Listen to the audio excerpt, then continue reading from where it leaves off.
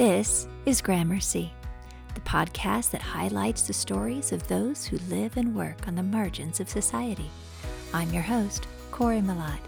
Thank you for coming on this journey with me. Welcome to Season 1. This season highlights the stories of immigrants and refugees from all around the world, as well as some organizations that work with and for these beautiful people.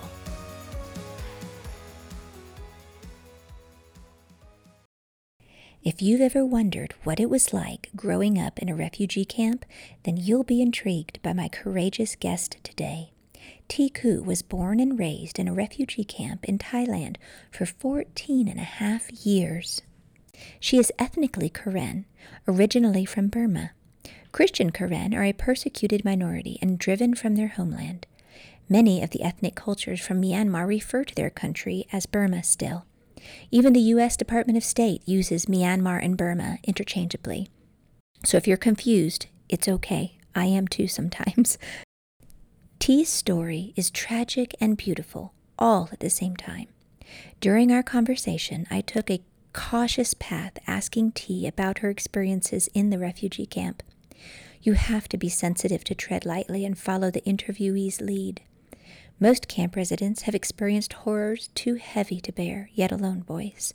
Trauma is a given, yet Thi graciously pulled back the curtain and allowed us an inside peek into the realities of living in a refugee camp. I was curious to learn more about the Karen ethnic group from Burma. I found a fantastic website from the Karen Organization of Minnesota. I'd like to read to you a little of their history that will serve you well as you listen to Thi's story. The Karen people began to inhabit what eventually became Burma about 2,000 years ago. They traveled from Tibet and China and settled largely in the hills bordering the eastern mountainous region of Burma. In the 8th and 9th centuries, the Burmese also began migrating to the area north of what is now the Karen state. Ethnic groups around this region include the Mon, Shan, Thai, Burmese, and Karen. When the British colonized Burma in 1886, these groups all became part of Burma. With the arrival of the British colonists to Burma, the Karen people hoped to escape oppressive rule under the Burmese. Tensions between the two groups reached a high point during World War II when the Karen sided with the British and the Burmese fought with the Japanese. Burma achieved independence from the British in 1948, but the Karen people were not granted rights to their own land, and the Burmese once again became the dominant ethnic group. The military regime established in 1962 continues to oppress the Karen and other ethnic groups in Burma today. Burmese soldiers terrorize Karen villages every dry season by burning their villages, killing or torturing civilians, and raping women and girls. Many Karen must flee across the border to refugee camps in neighboring Thailand. Life in the refugee camps is difficult and uncertain. The Thai government can reduce funding for or even simply shut down the refugee camps at will, leaving the refugees with very few options. Refugees are not allowed to venture outside the crowded camps and can be arrested by Thai police if caught. They must instead try to work and support themselves inside the camps while applying for resettlement to another country, which can take many years. 70% of Karen are Buddhist animist, or animist. About 20 to 30% are Christian. In Thi's case, her parents converted to Christianity, which forced them to flee over the border for their lives. Here is her story. My name is Thi. I'm from Thailand. I was born in Thailand, but my parents, they're from Burma. I've been in America about almost 10 years now. Thi, I am so thankful you are joining me today. I can't wait to get to know you and hear your story. So, are you an immigrant, a refugee, or an asylum seeker? So I'm a refugee. Okay. Yes. So, and become a citizen last year. Congratulations. Yes. That's a hard feat. Yes. I know.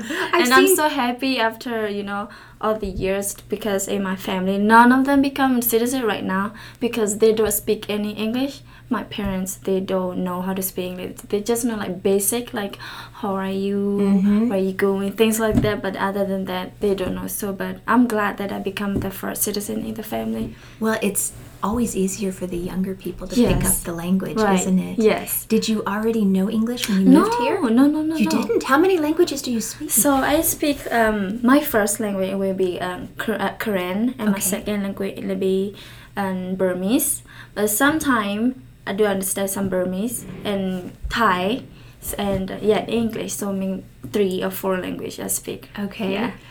That always impresses me so much. I wish I could speak more than one.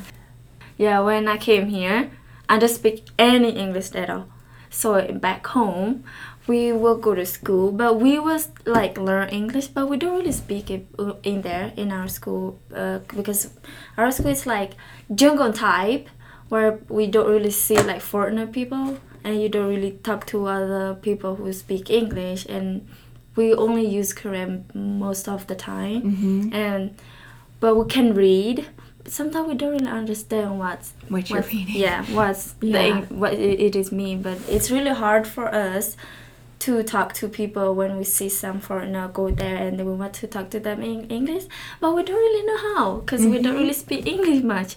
Yeah, and then when I got here, it was my first year, so I got also new to the city and American, and also the place is not the same like back home, because back home is like jungle, tree, everything, bird flying, things like that. But here, not the same. It's not the same. And then here you will see like all kind of people, like different from different culture, and they also speak different languages, and it's so very new to me. And then when I go to school, and then I saw like all different type of people from different culture and background, different languages, and then I'm surprised because we never saw that in back home in my country. Yeah. So it's very new. And then sometimes people will ask me, the teacher, because I was new to school, the teacher will ask me, "Hi, how are you?" And I don't know how to answer him back because I don't know what's that mean. Yes. So I just stay and sit and quiet and just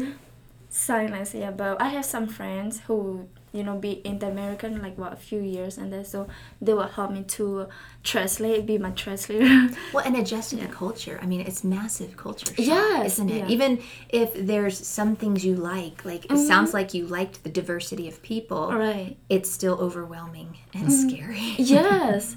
Yeah. Could you educate me a little bit about the difference between Karen, Karenni? I've met people from both ethnicities. Is it an ethnicity that lives in Burma? Is that what it is? Yes. And how are they different? Yes. So in Burma, it's like they have a lot of small states for different cultures. So like I'm Korean, and there's some Karenni. They also have some Kachin, Kayan, Dochin, all those type of thing. But all those people, they all also live in Burma, but they also have their own language. So they have their own language. But so if I'm Korean, I speak Korean, and they're Kachin, they speak Kachin. But we don't understand each other language. Wow. Our Karenni also, we don't understand each other language. But the main language that we speak the most in Burma is Burmese. So everyone, so even if they're Kachin, Kayan, Karen, Karenni, we will use Burmese so that we can understand each other. But if we use our own language, none of us will understand each other. Yeah. Is there a lot of divisions between each of the different cultures and the different states, or do they get along mostly? Yeah, we'll all get along together. Okay, yes, good. But it's just keeping that ancestry and history alive. Yes. Okay. All right. Well, thanks for explaining that to me. Yes. I've always thought Karen and Karenni were like brother sister almost. I thought they were super similar because the names are similar. Yes, they do look similar. Also, the culture, the way they dress, it do look very similar. But I don't even know how to speak their language. No, like that's incredible. Yes, not even like hello, how are you? I don't know how to speak that. I don't know. Wow. Yes. They may see like very similar, if you saw the way their culture, the way they dress, because it kind of look very similar, but It's not. It's not at all. Oh, thank you for educating Yes. me. That has been a question I have had for a long time, so that is excellent. Yeah. So you were born in Thailand. Yes. But your parents continued giving you your Burmese and your Yes. Karen Yes. culture, correct? Yes. So when you were in Thailand, were you only surrounded by other Karen, or were you surrounded by Thai and other Burmese refugees? Yes. In Thailand, I saw about a lot of people like Korean, Burmese, Muslim, like people from Thailand, those type of things, like around the neighborhood. So in that area, and also Bokaren. If you never heard about that, Bokaren. Bokaren. Yes. I have not heard of Bokaren. Yes, Are they that's also from Burma? Yes, they're also from Burma. Thank you. I'm Yes. learning so much today. Yes. This is excellent. Yes, they're also from Burma. And all those area where all people speak different languages. So because we in that area, we heard every time we heard different languages. So that's how we catch up and learn to. Oh, this person speak that language. Oh, this person they speak that language. And that's how we learn to speak another language. So by just listening. Yes, just by listening and You talk to absorb them. Yes, talk to them also. And in our school, we also learn like Burmese, but not most of the time we don't really learn Bokaren. Bokaren is like maybe on the north side, a little bit there, but it's not that far. Okay. But yes, for my parents, they all speak Bokaren. And my grandma as well, my sister and my brother, but they didn't teach me Bokaren, so I don't really know. Yeah, Okay. but I do understand some of it, but I don't really know how to speak or tell them. But I do understand more of the time what they say. Yeah. Wow. Well, I want to backtrack a little bit and go back to kind of some of your parents' history. What made your parents want to leave Burma? So in that time, my parents live in Burma. It's very hard live in Burma, and also long time in their history and generation. That time, only people in there they were like it's about the religion. They were like Christian there, but because more people that they were like Buddhist. So at that time in their generation, if people were Christian, they can't be in the area. So people would Burmese army soldier would go and kill them. So that's how my parents, because in that village where my parents live, they were the only Christian in there. So they ran out of the Burma camp and come to Thailand camp. So it was discrimination based on their religion. Yes, because they were the only Christian in that village at that time, and most people were there like Buddhist. Were Buddhist. Yes, okay. Were there Christian missionaries in Burma? Yes. Is that how they came to be Christian? Yes. Oh, okay. Yeah. So at that time, my dad stayed in Burma. He told me the story that there's one pastor that lived in Thailand camp where I was born. It called Melakep. So he went there, and they have a Christian missionary. So he go there, and then my dad decided to become a Christian, and that's how they say that. They told my dad that, so if you want help, we will help you to get out of here, and we will bring you to the Thailand in a camp, refugee camp there, so that you can stay there, and it will be safer for you and your family. So he knew the risk he was taking when he chose to change his religion. Yes. Because it is a minority, like nobody there is anything but Buddhist. Yeah, just but Buddhist. Still right now in that village, most people stay Buddhist in there. Buddhist, not Christian. We just can't relate to that here in the United States. I mean, people might not like you because you choose to be a different religion, but they're not trying to kill you. Yes. Usually. But there they would do. Even right now, the Burmese soldier still they don't like the people like small states, like small state people there. Right now they want to take all over the Burmese state only for them, the Burmese people, but not for the like different state like Karen, Chin, Kuyan, all that those must make you so sad. Yes, that they want to kick out all those people and they take the whole country by themselves. So that's why you see in different state, and you will see like different Burma from live there because they can't live there because of the murder of the family, torture, discrimination, and rape, and all those type of things. Yeah. That's got to be devastating to be forced to leave your homeland and never be able to go back Yes. to what you know, what was Yes. norm, at least for your parents Yes. and their generation.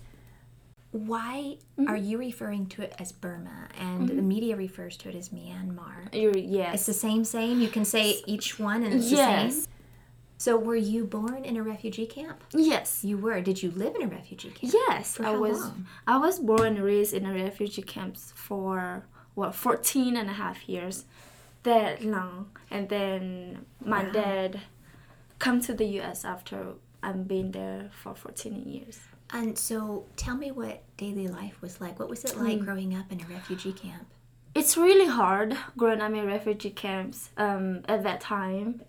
As I remember, when I was a little child, teenage age, it's really hard because at that time my dad want me to go to school, and he want to send me to go to school, and to be able to go to school you have to pay, for every Even in a refugee camp? Yes, you have to pay. You go to kindergarten school, you have to pay for the school fee, first grade, second grade, third, all those type of till you graduate, you always have to pay. We also have to pay, but then my dad, he's the only one in the family that make money for me to go to school, so that he can pay me for the school bill and all that. But it's also hard for me to earn money as well and to go to school. We have to walk, so it's maybe like we will go to school around 8. Our school will start 8 o'clock, and then we have to walk to school 1 hour. Walk at lunchtime. Yes, walk one. Yes, 1 hour to get to school. We're walking. In the same refugee camp or outside of the camp? Yes, because the school is we live like almost on top of the mountain. Oh my goodness! On top of the mountain, like in the camp, and then the school is like almost close to the city. The markets, everything where you saw a lot of stuff, and so we have to walk to school. And then after that lunchtime, we will go home again, eat lunch, and then after lunch, then we come back again, walk to the school again for 1 hour. I cannot comprehend what you're saying. Yeah. I can't imagine any American child doing that. Yes. You have to really want your education. Yes. All of my friends. So when the school is finished, every time we have to go back to school, walk again. And then go back and forth by walking 1 hour and 1 hour. So it almost takes 2 or 3 hours a day for that to get to school. So education was very important to you. Yes, very important. Because mostly in our village, our parents, they don't know how to read and write. So they want us as a younger child to grow up, have a better future. So to go to school better, learn, and become more education in the future, so that everything will be much easier for us. Not so that we don't have to be like them. It's so hard for them to not be able to read and write, things like that. Yeah. So they're pinning all their hopes and dreams on you to help better everything. Yes. Which you can understand. Wow, what choices parents have to make. Yes. And so your dad worked really hard to be able to give you that opportunity. Yes, he worked really hard. Wow. So when you weren't walking back and forth to school, what was it like at home? Do you have to purchase a house, or is it more of like a tent dwelling? Is it? Tell me what the refugee camp was like. I can't picture anything in my head. The house is it's not like you see in an apartment. It's more nicer than the way we usually. It's like a tent. It's made of bamboo and wood, and the top to cover the roof is with leaf. That's how it is. So every maybe 2 or 3 years we have to change us to another wood, because it will. The longer you stay in that old tent, because it will be bad, because in Thailand there's a lot of snow, there's a lot of rainy, so when the wood and the bamboo get too much, they get mold and all those type of things. That's why we have to get another wood to rebuild a new one, get a new bamboo, get a new leaf to stay in the tent. It's not really a house. Rebuild your dwelling every 3 years. Yes, every 3 years or 2 years. Every years. Oh my goodness. Or some people have to do it every year, because it's not really that big. It's just small tent. And in that small tent we will live many people, my family, my parents will live there, my sister, my brother-in-law, and my niece also as well. So all the family members will stay in that. Yeah, in the one room. And in one room and in that small little tent. It's like a tent. Oh my goodness, close quarters. Yes. Were there very many arguments? No, we all live, we all do, so my dad will do their own thing, my sister will do her own thing, and I do my own thing, go to school, take care of my baby needs, help my sister cook, wash clothes for my parents, things like that, yeah. So all the basic things are so hard, just like doing laundry and cooking. Yes. What is that like as far as... since there's obviously no running water and there's no electricity, what do you do for cooking and what do you do for washing clothes? Okay, so for washing clothes, we just go to the river. Sometimes we have a river where the water is everywhere, and also a wheel that close to our tent. We go get water there, and then pour it in the very big buckets, and then we can use it for a shower and for washing clothes or something.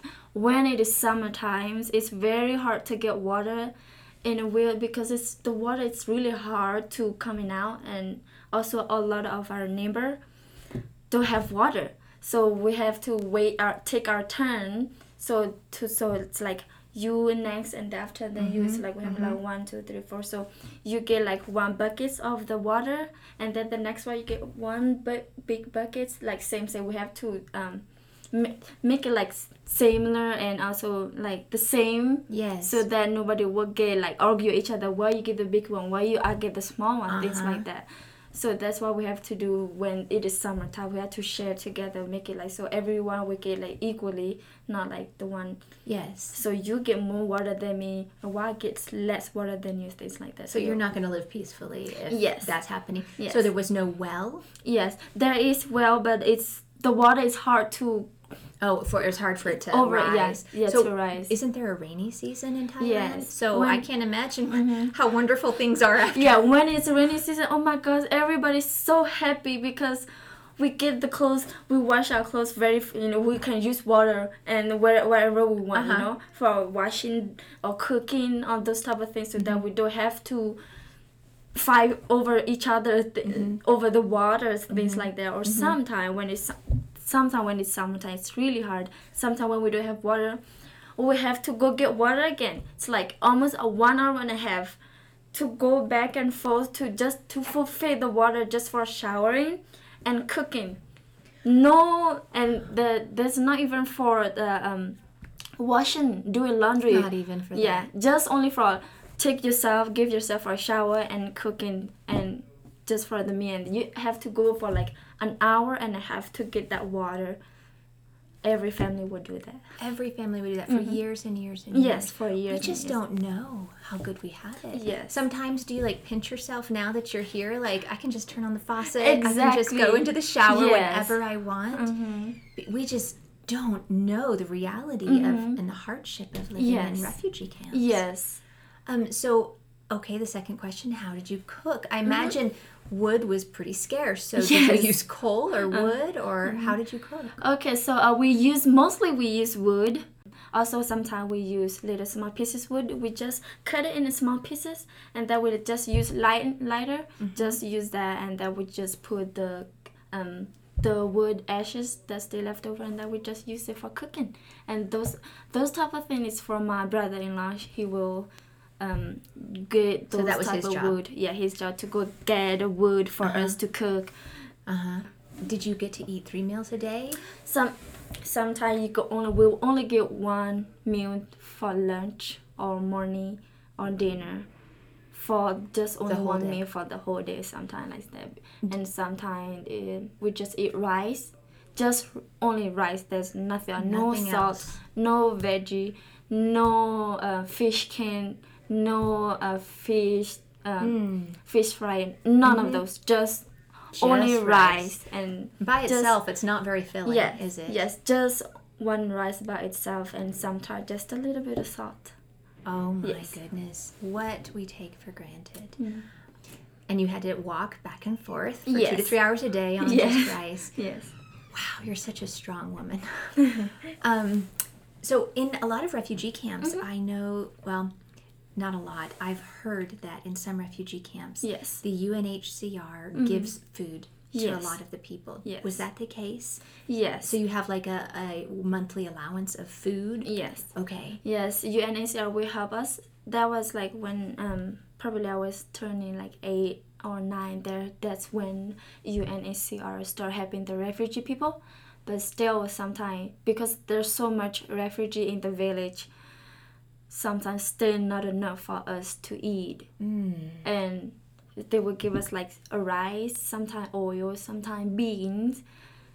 We can't use, because they only give that once a month. And we have like in refugee camp, sometimes we have so many family members, big family member, and we get so sometimes small food, so we just share enough to pass by 1 month, or sometimes we run out of very fast, and then we just go to our neighbor house and ask her for helps to give us some more rice, so that next time when we get, we will pay them back, things like that. Man, did you guys have a garden, or was there space for a garden? No, there's no place for that. But so also when it's winter, not really winter, rainy over there in Thailand, rainy, we were happy also, because at that time we have veggie that grow up in the jungle, because we can go and get it. Wild vegetables. Yes. Nice. Yes, we have like small bamboo shoots, small all different type of veggie that we can eat at the mountain jungle. So me and my friends will go there so that we can go get some veggie, and we don't have to pay. So we were happy for that. Yeah. Yeah, I would be. Yes. Did you guys have any festivals that you celebrated? Was there any time of celebration and enjoyment? It sounds like it was always hard work and struggling, but were there any happy or good times? Yes, there is in our village where we have a lot of Korean people in there. We do our Korean New Year's once a year. Even though we don't have anything, but all of us in the village, we help each other to make that festival for the Korean New Year's a big party for all of us, so that we still do those every once a year. Just a little small amount of money, food, or veggie or meat, we share. So we will share, and then we make that for the New Year's and also the other Christmas. We also bought small little presents for each one of us. Those two big festivals. Everyone happy when that happened, because everyone's like enjoying and sing together. Yeah. And like we use candle over there. We don't have light, so we only use candle. Every night, every day, we always use candle. We go buy candle and we light it up. Yeah, we use and we sing. But it's important to keep those festivals and just to remind yourself of your history and that life is still progressing and you're alive. Oh my. Now I want to ask you another few questions about school. Did you have computers or internet and all that at school?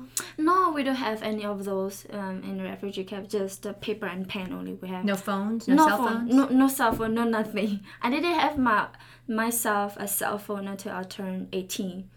So you were already here? Yes. Oh my. Yeah, so you'd never heard or seen the internet or computers? Over there, we do see like...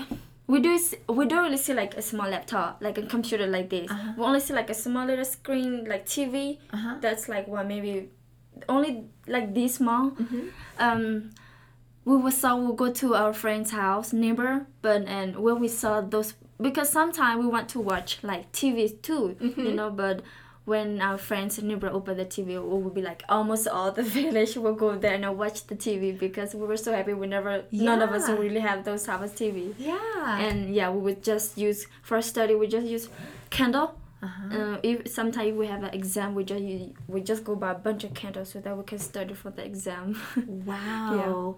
And did the school provide the books and the paper and the pens and all that? Yes, the school provide for those pen and books.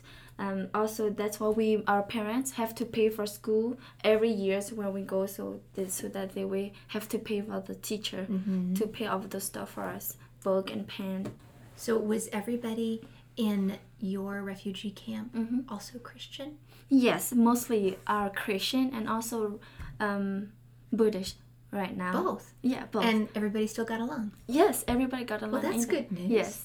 So moving from the refugee camp to the United States, what was that like?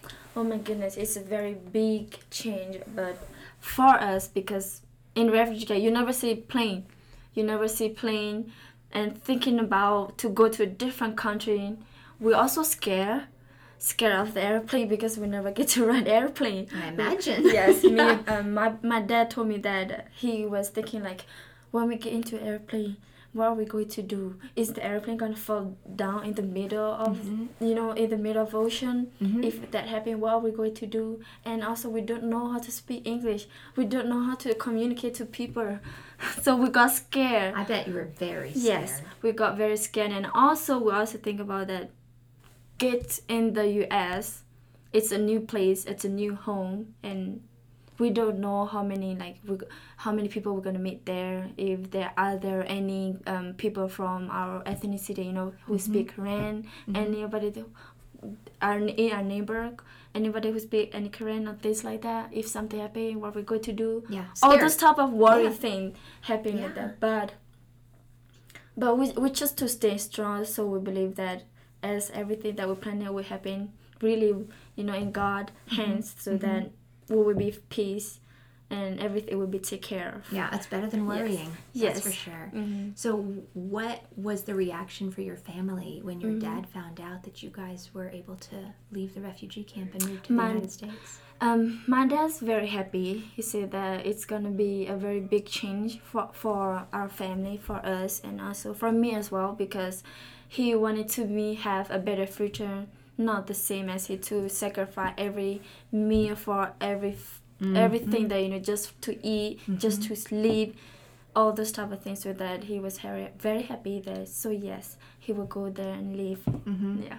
So you were in the refugee camp for 14 and a half years. Yes. Your whole life. Yes. You've never seen anything other than that. You never went back to Burma. Never ever, went back. Because it would have been a life sentence. You would have never come home, probably, right?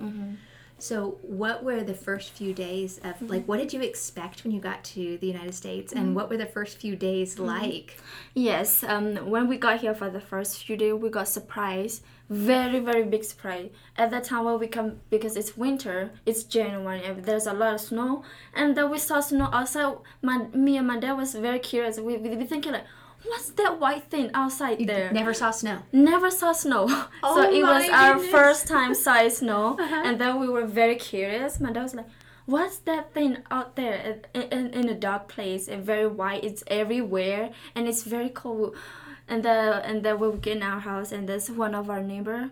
They live there, so a neighbor. So because my case managers also Korean, so he put us in a place where we have our neighbor as Korean. Oh, good. Yes, we come in, and then they come here, and then they help us, and then they told us this is the snow, things like that. They taught you. Yeah, they told us, and then they also teach us how to close the door, how to turn on the hot water, how to turn on the kitchen kitchen machine, how to turn on the lights, which way where the switch is left or right, and the hot water is on the left or on the right side, how to pull down the blindfolder, all those stuff. They teach us everything because we don't know.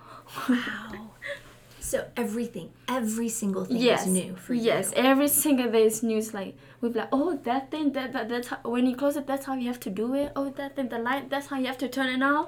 So your brain must have been exhausted learning all these things. Yes. So you said you had a case manager. With what organization? What organization welcomed you into Colorado? They call ACC. ACC, yes. Okay, Yeah, that's how, because before we got here, my older brother, he also got here first. Oh, he did? Okay. Yes, my older brother got here first, and then my brother decided to come here. Since my older brother here, he think that it would be easier since one of our family member already got here. But still, we don't even live really that close. We live far, so... So he didn't really help you adjust to the States, did he? Yes. So we just have... since our case manager is Korean as well, so she give us a place where we are close to Korean people community. So our Korean community help us. That's fantastic. Well, your community helped you in the refugee camp. It makes sense that they would help Yes. you here too. Yes. That's awesome that you are so close. It's such a communal Yes. group of people. I love that.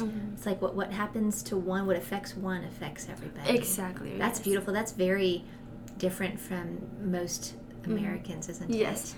I think that's something positive we can learn from your Yes. culture. Yeah. How long did it take you to understand all these new things and feel like you actually could fit in here and you could start going to school and doing things? How long was that process for you? Yes. It took me like a few 2 or 3 years to get used to it. Wow, that's a long time. Yes, to the American culture. Because when I got here, I'm not really that talkative person. I was very quiet. I go to school. I just stay in my room because I don't understand what I don't understand what they say. Go to school, make some friend, and I get used to other culture. Yeah, it'll take me a few years. Takes a couple to years, get used to it. Yes. And were you taking like ESL classes at school? Yes. At the same time? My first year taking ESL class at school in high school because when that's the first years and second years when we got here, when people don't really speak any English, that's where they took us to ESL class to teach us how to speak English. So this is when people communicate things like that. So after you started feeling more confident with English, things started getting better. Yes. Yeah. So that I can communicate with other people, foreign, talk to my friends who from different country, things like that. So you graduated high school. Yes. And then did you get a chance to go on to college? So after high school, I just studied as working here with the Project Withmo as a dental assistant. And then after a few years, I didn't go to college for that, but I take a break for a while, and then after a while, and then after I become more like understand about the dental assistant program and all those type of things, and then I just went back to school. It called Pekin Technical College, just to go get a certificate, and then I just go back there to get a certificate for dental assistant. And then fantastic. So how did you get the job at Project Worthmore? Tell me about that. Yes. So it was like a few after I get used to the American culture in high school, senior year or sophomore years, I got very sick. And then I got cancer, leukemia, so I have to stay in the Children's Hospital for 6 months. Yes. And right after you moved here? Yes, after I been living like 3 years, and then I got sick, very sick. So while you were still in high school? Yes. So that prolonged high school for you? Yes. Okay. Yes. After that, and then I didn't go to school while I got sick, so I just stayed in the hospital for 6 months, and then come back. And then after that, one of Project Worthmore Christian missionary people, they come to my dad place, and at the time I was at home, so they go there, they talk, and then they saw me, and after 6 months I got discharged, so my hair will be bald, there's no hair, and very skinny. So Project Withmo, Frank and Caroline Nello saw me there, and then because that time at home my dad's are also very very hard for him also. That's why it's very hard for him, and he become like kind of got addicted to drinking, too much work in the family is hard, things like that. And I myself as well just got discharged from the hospital, and my dad, they keep continue on drinking. So there's nobody who really take care of me at that time. My sister and brother also all live very far. It's not really close to each other, so Project Withmo missionary and Frank and Caroline Nello, they go there, they help me, and then they told me that they would take care of me for a while, and that's how they helped me and have this job. They asked me to open the clinic, and then also his wife as hygienist, and she want to open the clinic, so she asked me if I will help her to help her in the clinic work, in the dental clinic work. So I said yes, I will do that, and then that's how she put me in the dental clinic work. Wow, that's incredible. That's a beautiful story. What did it feel like going through leukemia? How scared were you? Oh my gosh, at that time I got very scared when I got the doctor, because when it started, I was very weak and very pale, and my dad just told me to go to the clinic to go to see the doctor.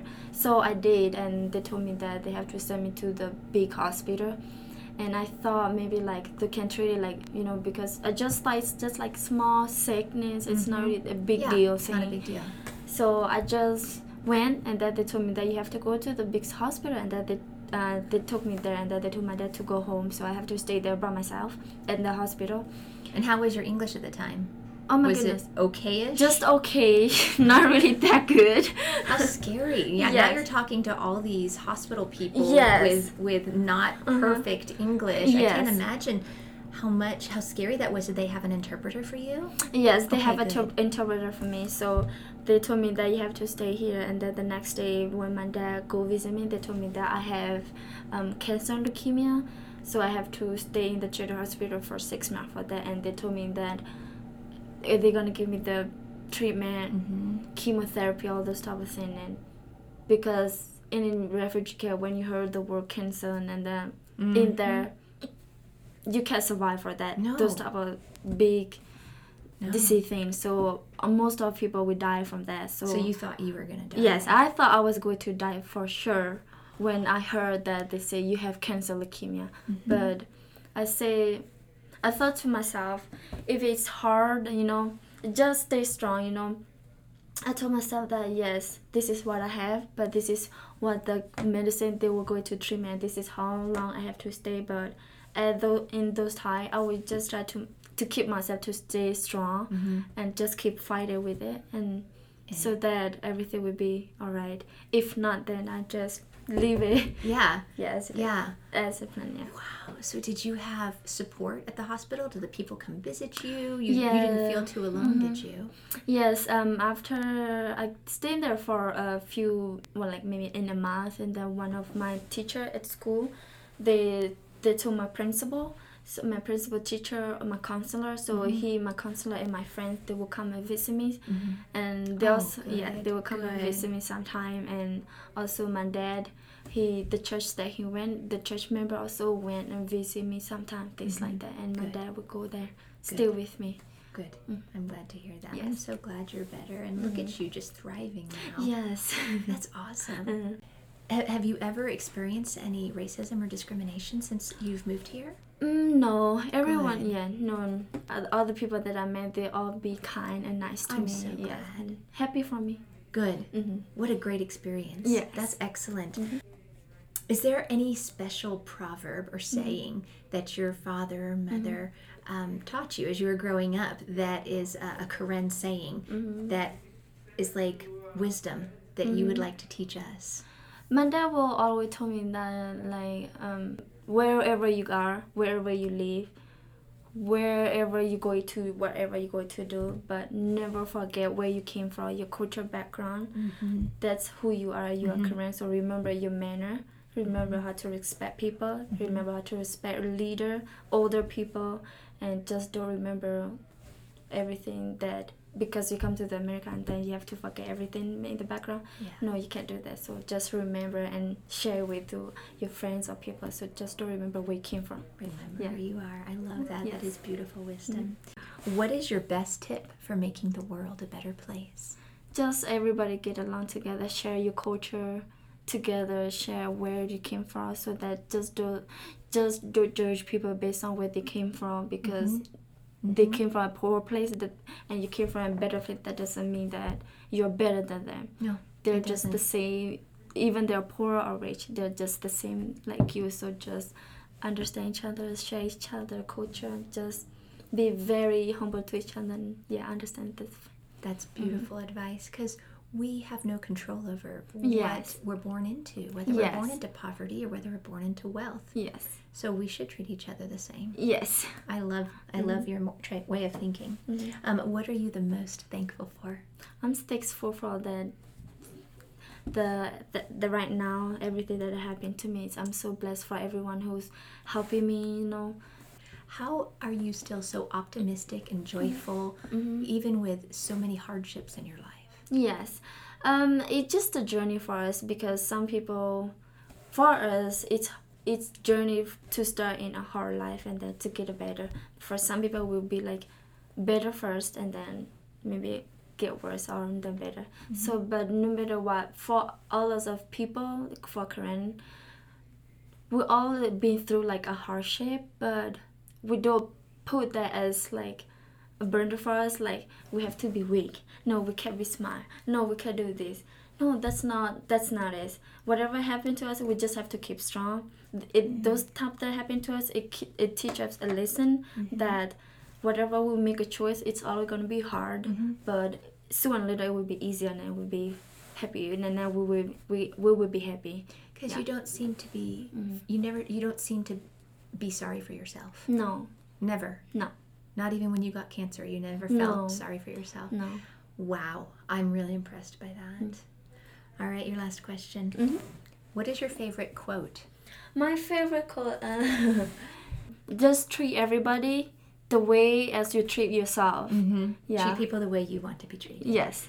That's perfect way to quote. close. Yeah, like, That's a perfect way to close. I am honored to have met you, T. Thank you. Thank you for your time. Thank you for sharing your story, your struggles, your beliefs, and how to make the world a better place. Yes. I appreciate you. Thank you. Thank you.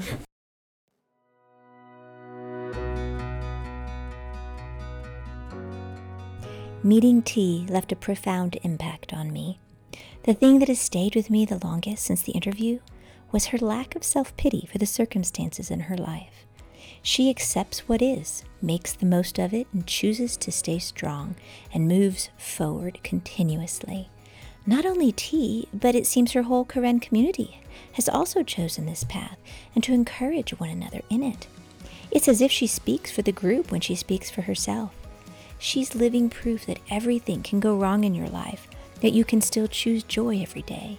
You can still choose to get up and do your best, even when you have to work twice as hard for your basic needs. You can still fight cancer, even though it's not fair because you only just got a fair chance at life outside of a refugee camp. That is a type of character I don't have, yet yearn for. That is a strength from deep inside that comes from having overcome obstacle after obstacle in this life and lived to tell about it. That type of willpower comes from knowing you're not alone, that your community and family stand with you, and there's strength surrounding you at all times. The Dalai Lama says, "It is worth remembering that the time of greatest gain in terms of wisdom and inner strength is often that of greatest difficulty." This is the secret to T's success. May we all choose to look for wisdom in the midst of our difficult moments in life, as T has. Thank you for listening to Gramercy. Remember, there is no them, just us. See you down the road.